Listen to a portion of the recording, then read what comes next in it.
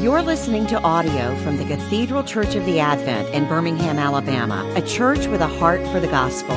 Find out more at adventbirmingham.org.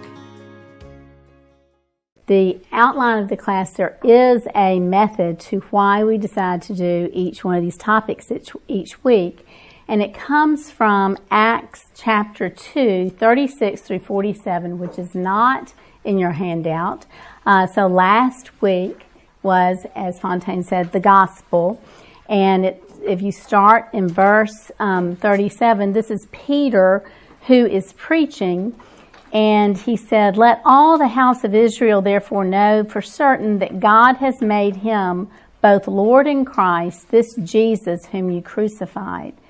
Now when they heard this, they were cut to the heart, and said to Peter and the rest of the apostles, "Brothers, what shall we do?" And Peter said to them, "Repent and be baptized, every one of you, in the name of Jesus Christ for the forgiveness of your sins, and you will receive the gift of the Holy Spirit. For the promise is for you and for your children." And going on down, they devoted themselves to the apostles' teaching and the fellowship, to the breaking of the bread and the prayers. So we will be talking about the gospel. This was at Pentecost. And then today will be repentance and belief. Then we'll have baptism, communion, prayer, and fellowship. I am just a parishioner just like you are or will be, so I don't have an official role, and you'll see a lot of the Sunday school classes are just like this, just average people that are teaching. So I want to remind you what Craig said last week when he was talking about the gospel and what the gospel is. You hear this, it's good news, but if you really think about it, good news is something that has happened. Good advice is something that it's on you. So there's a big difference between the two, and to understand the good news, you have to kind of know the bad news, right? That all of us have sinned and fall short of the glory of God. And that's where this repentance comes in as a response to the gospel, as Fontaine said. So that's what we're going to discuss today. Repentance, we don't use that word in everyday language, do we? I mean, it's kind of rare. Lord Byron very famously said, "Only the weak repent." And more recently, you'll see this on memes all the time, "No regrets." So is that true? Is that the way we really see how we are as humans? Brene Brown says, when you say no regrets, that doesn't mean you're living with courage, but living without reflection. And I think I agree with her. So there's two different perspectives. There's a biblical perspective and the perspective of the world. And so what we're going to cover today is really 3 points. Why we should be concerned about repentance, what repentance actually is, and then how repentance manifests itself in our lives. And then we're going to have some interactive, we'll talk about a story that's an illustration from Luke 15. I think that's in your handout. So why should we be concerned about repentance? Well, to start with, we just saw how Peter, the first thing that was said to them, what shall we do now that we know we are responsible for the death of Christ, ultimately. They're cut to the heart. What do we do? He said, repent and be baptized. But it's not just Peter that said this. It was also Jesus. And if you look at the first verse in your handout, I'll give you a little bit of context for that. So John the Baptist had prepared the way, and Jesus was baptized by John. And then Jesus went through the temptation. And at the very beginning of the ministry, it said, "Now after John was arrested, Jesus came into Galilee proclaiming the gospel of God and saying, 'The time is fulfilled, the kingdom of God is at hand, repent and believe in the gospel.'" Again, another time in Matthew 4:17, from that time Jesus began to preach, saying, "Repent, for the kingdom of heaven is at hand." So notice that Jesus ties repentance to belief in the gospel. Repentance is really central to the life of the Christian. In fact, he goes so far as to say that without repentance, there's not been a proper response to the gospel, and there's no hope of heaven. And that'll get your attention. Luke 13:3. No, this is Jesus speaking. I tell you, but unless you repent, you will all likewise perish.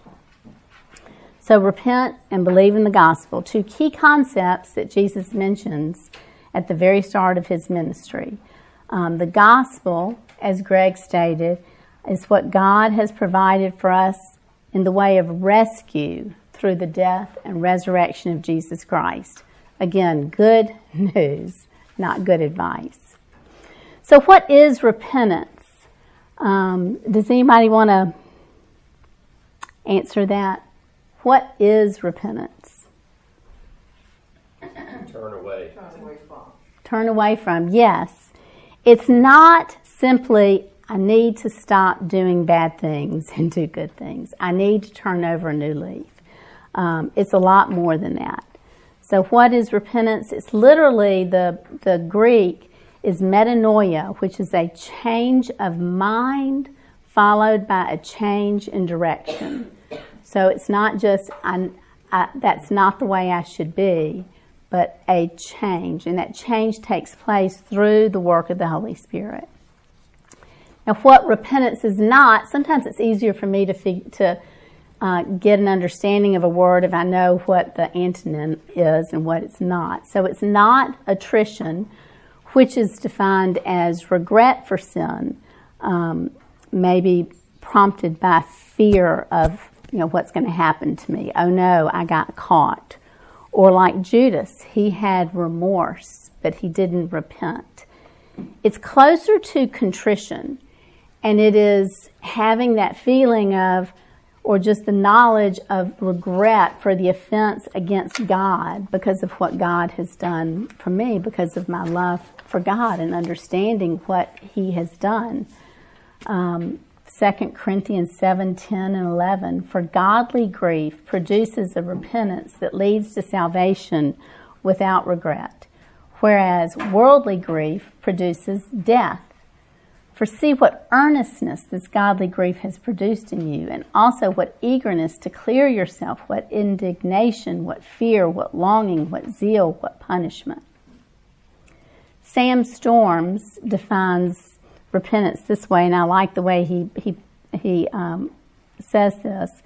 Genuine repentance begins, but by no means ends, with heartfelt conviction of sin.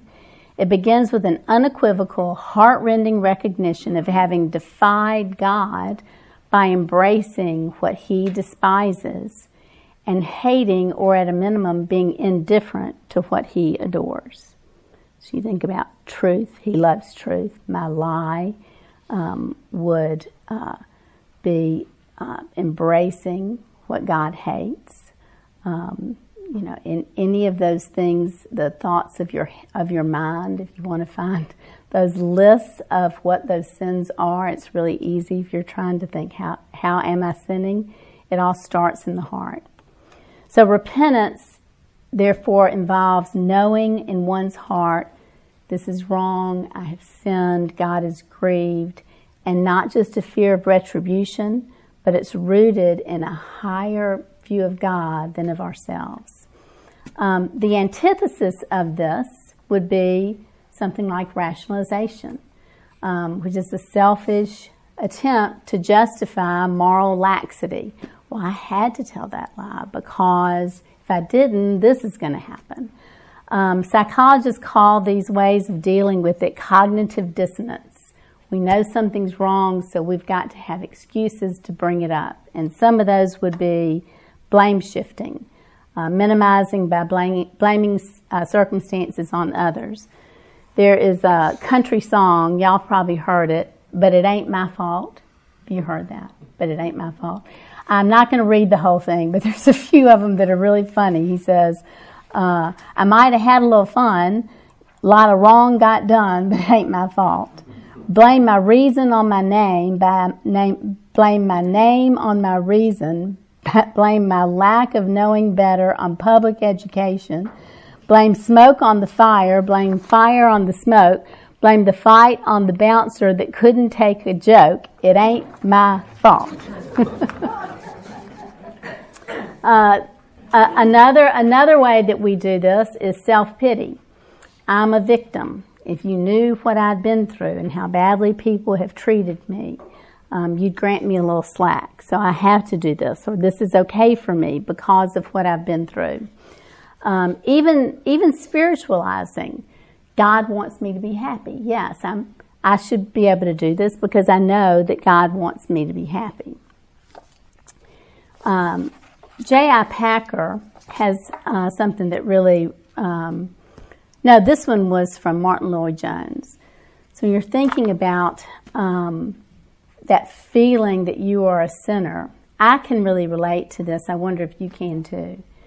You will never make yourself feel like you are a sinner. We are all on very good terms with ourselves, and we can always put up a good case for ourselves.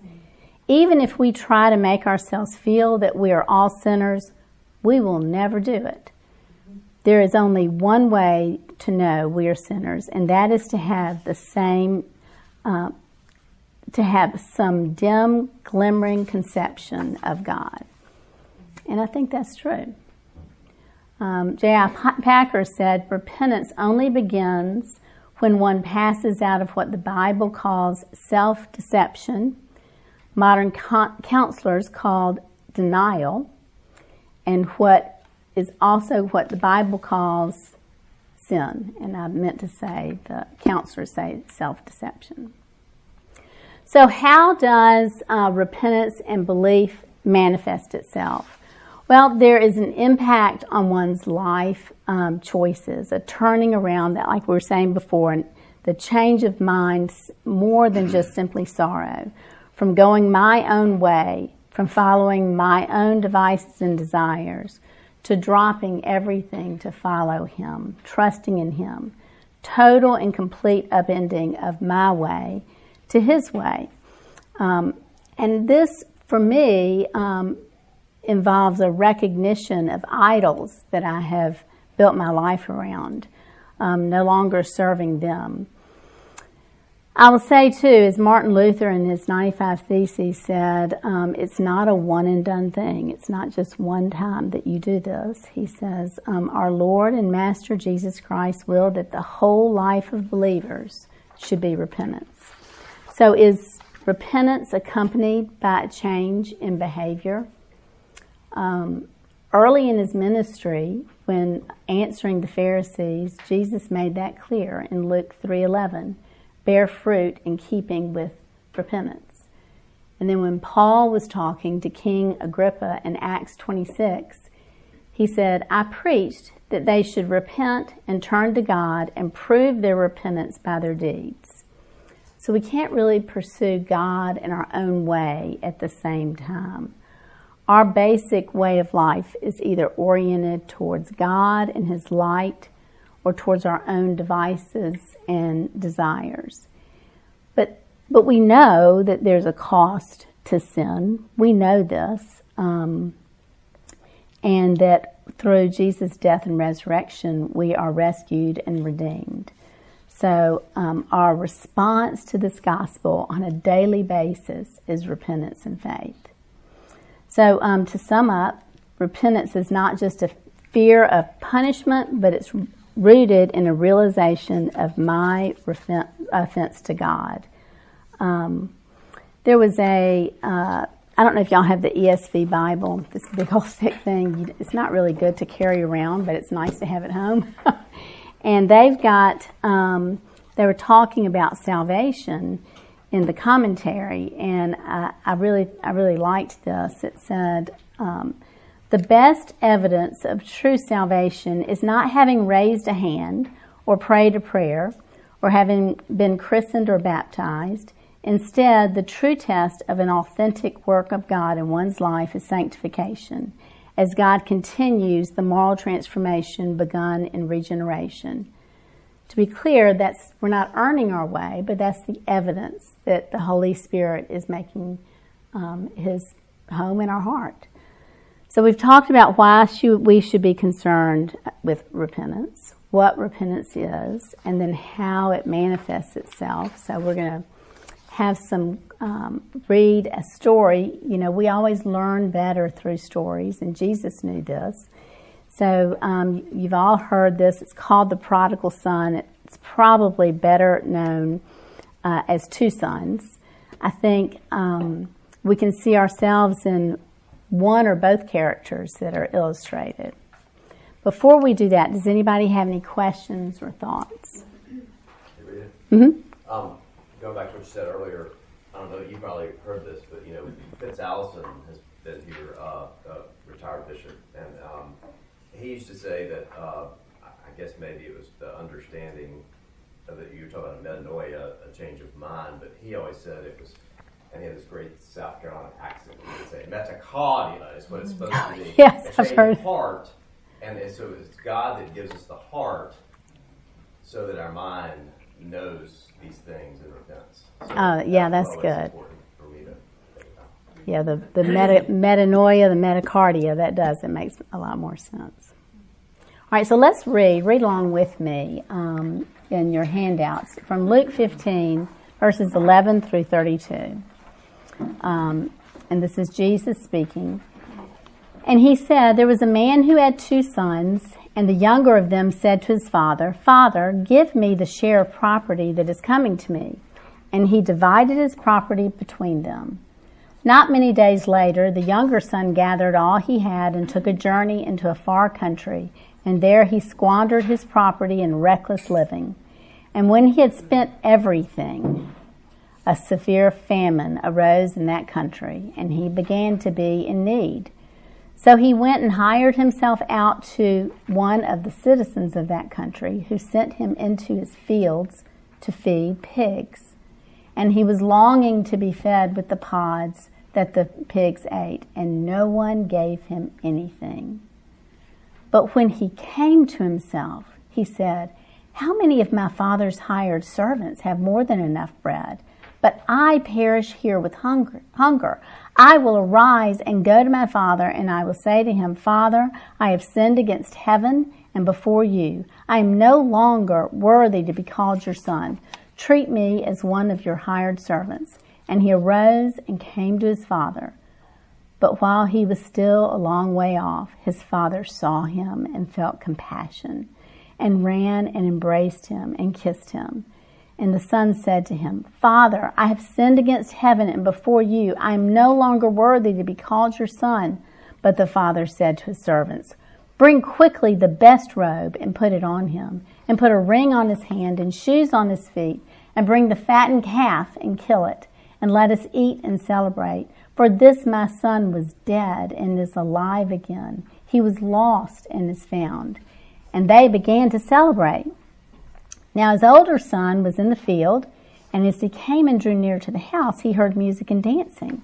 And he called one of the servants and asked what these things meant. And he said to him, Your brother has come, and your father has killed the fattened calf, because he has received him back safe and sound.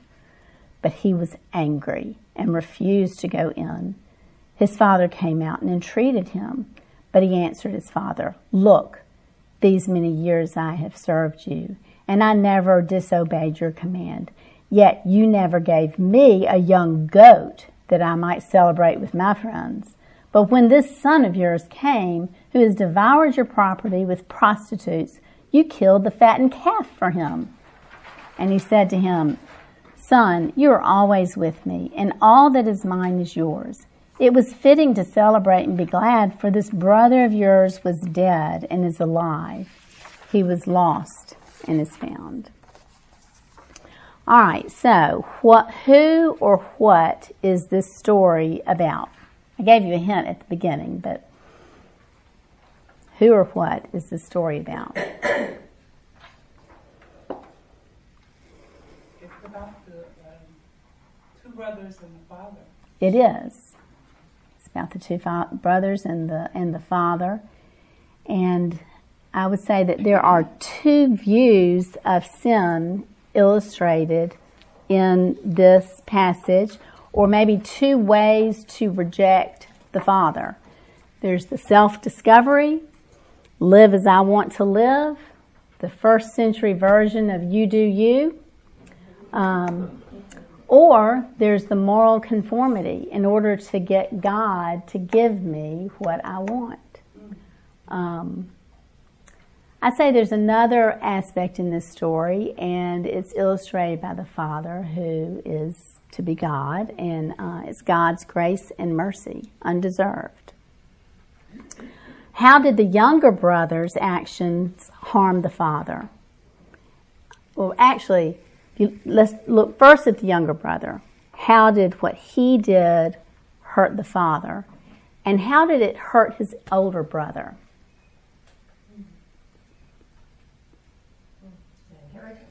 The inheritance. That's right. Give half his inheritance to the younger, or chose to give him. That's right. And now the older son doesn't have as much. That's exactly right. We forget that. We forget that the elder brother was harmed by the younger brother's action. So there's really three ways that the younger brother's actions harmed the father and the brother. First was financial, as Fontaine said. So he took a third of his father's land, because he was the second son, which he could have profited from during his father's life, and lost all of it. So a whole 1/3 of their portfolio gone. There was also a social cost. Think of the shame that this brought to the family. Sin never just affects us. It has a ripple effect to all of those that we love and that love us. So he brought shame to the family, and emotional. In order for him to ask for his inheritance, that was the same thing as saying, I wish you were dead. Because when you're dead, I'll get your stuff. But he wished his father's dead. And think about how many, it doesn't say how many years this was, but it seems like it probably was some time. The family didn't know where he was. They didn't know if he was alive or dead. The anguish of all of that. So there was a financial, a social, and emotional cost. So where was the turning point for the younger son? Do you see that in the passage when he had that cut to the heart moment? At rock bottom. Starving with pigs. Starving with pigs. And I love that phrase, he came to himself. He came to himself. 2 Timothy 2:26, God may grant them repentance leading to a knowledge of the truth, that they come to their senses and escape from the snare of the devil after being captured by him to do his will. We think we're doing our own thing, but really from God's eyes, we're either following God or we've been captured by the devil to do his will. Okay, so let's look at the younger son's plan. And how did the father's mercy override the younger son's plan? He was telling himself what he was going to say when he saw his father. He already had a speech rehearsed. He had the speech rehearsed. That's right. Yep. That's right. That's right. Yeah, he was going to earn his way back in. He knew he didn't deserve it. He was going to earn his way back in. But the father covered his nakedness. He gave him the ring, which means he could sign contracts on behalf of the family, putting him at equal station with the father and the elder son. He put shoes on his feet. He killed the fattened calf. It was overwhelming, undeserved grace. This is what God has done for us. How did the elder brother harm the father? So we think there's a harm from the younger son, but what about the elder son, how did he harm him? Blamed him. Blamed him. Blamed him. And you can tell this anger that the elder son has, that he was obeying to get things instead of out of love for the father. He was doing the same thing the elder brother did, just in a different way, and he used the father. And Tim Keller says that a true elder brother would have seen his father's pain and gone out to find the younger brother. I have an older brother, and there's no question he'd come after me. So some say that the main character in this parable is the elder brother, not the younger brother. Why? Why would they say that? You can't earn your way in. You can't earn your way in, exactly. At the beginning of the chapter, which we don't have on your handout, Jesus was talking to the tax collectors, who would be like the younger brother, and the Pharisees, who would be like the elder brothers. The elder son used the father to get what he wanted. If I obey, I'm going to get what I want. There's nothing in Scripture that says that. That's a guarantee. The father entreated the elder son too, but the story was a cliffhanger. We don't know what the elder brother did. So I think Jesus wants us to think about that.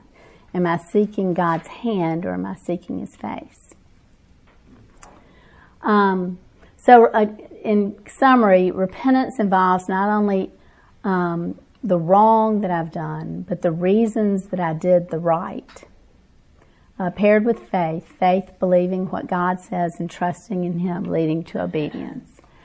I want to close in the question 1 from the Heidelberg Catechism. I believe it's in your handout. This is a real comfort to me to read this. In fact, I have it in my office and I read it just about every day. What is your only comfort in life and death? That I am not my own, but belong with body and soul, both in life and in death, to my faithful Savior, Jesus Christ. He has fully paid for all my sins with his precious blood and has set me free from all the power of the devil. He also preserves me in such a way that without the will of my heavenly Father, not a hair can fall from my head. Indeed, all things must work together for my salvation. Therefore, by his Holy Spirit, he also assures me of eternal life and makes me heartily willing and ready from now on to live for him. Thank you, Lord, for this time. Thank you for your word that is such encouragement, that builds us up. Thank you for all that you've done for us. In the name of Jesus, amen. You've been listening to audio from the Cathedral Church of the Advent. If you live in Birmingham or find yourself visiting, we hope you'll join us for one of our Sunday services. Find out more at adventbirmingham.org.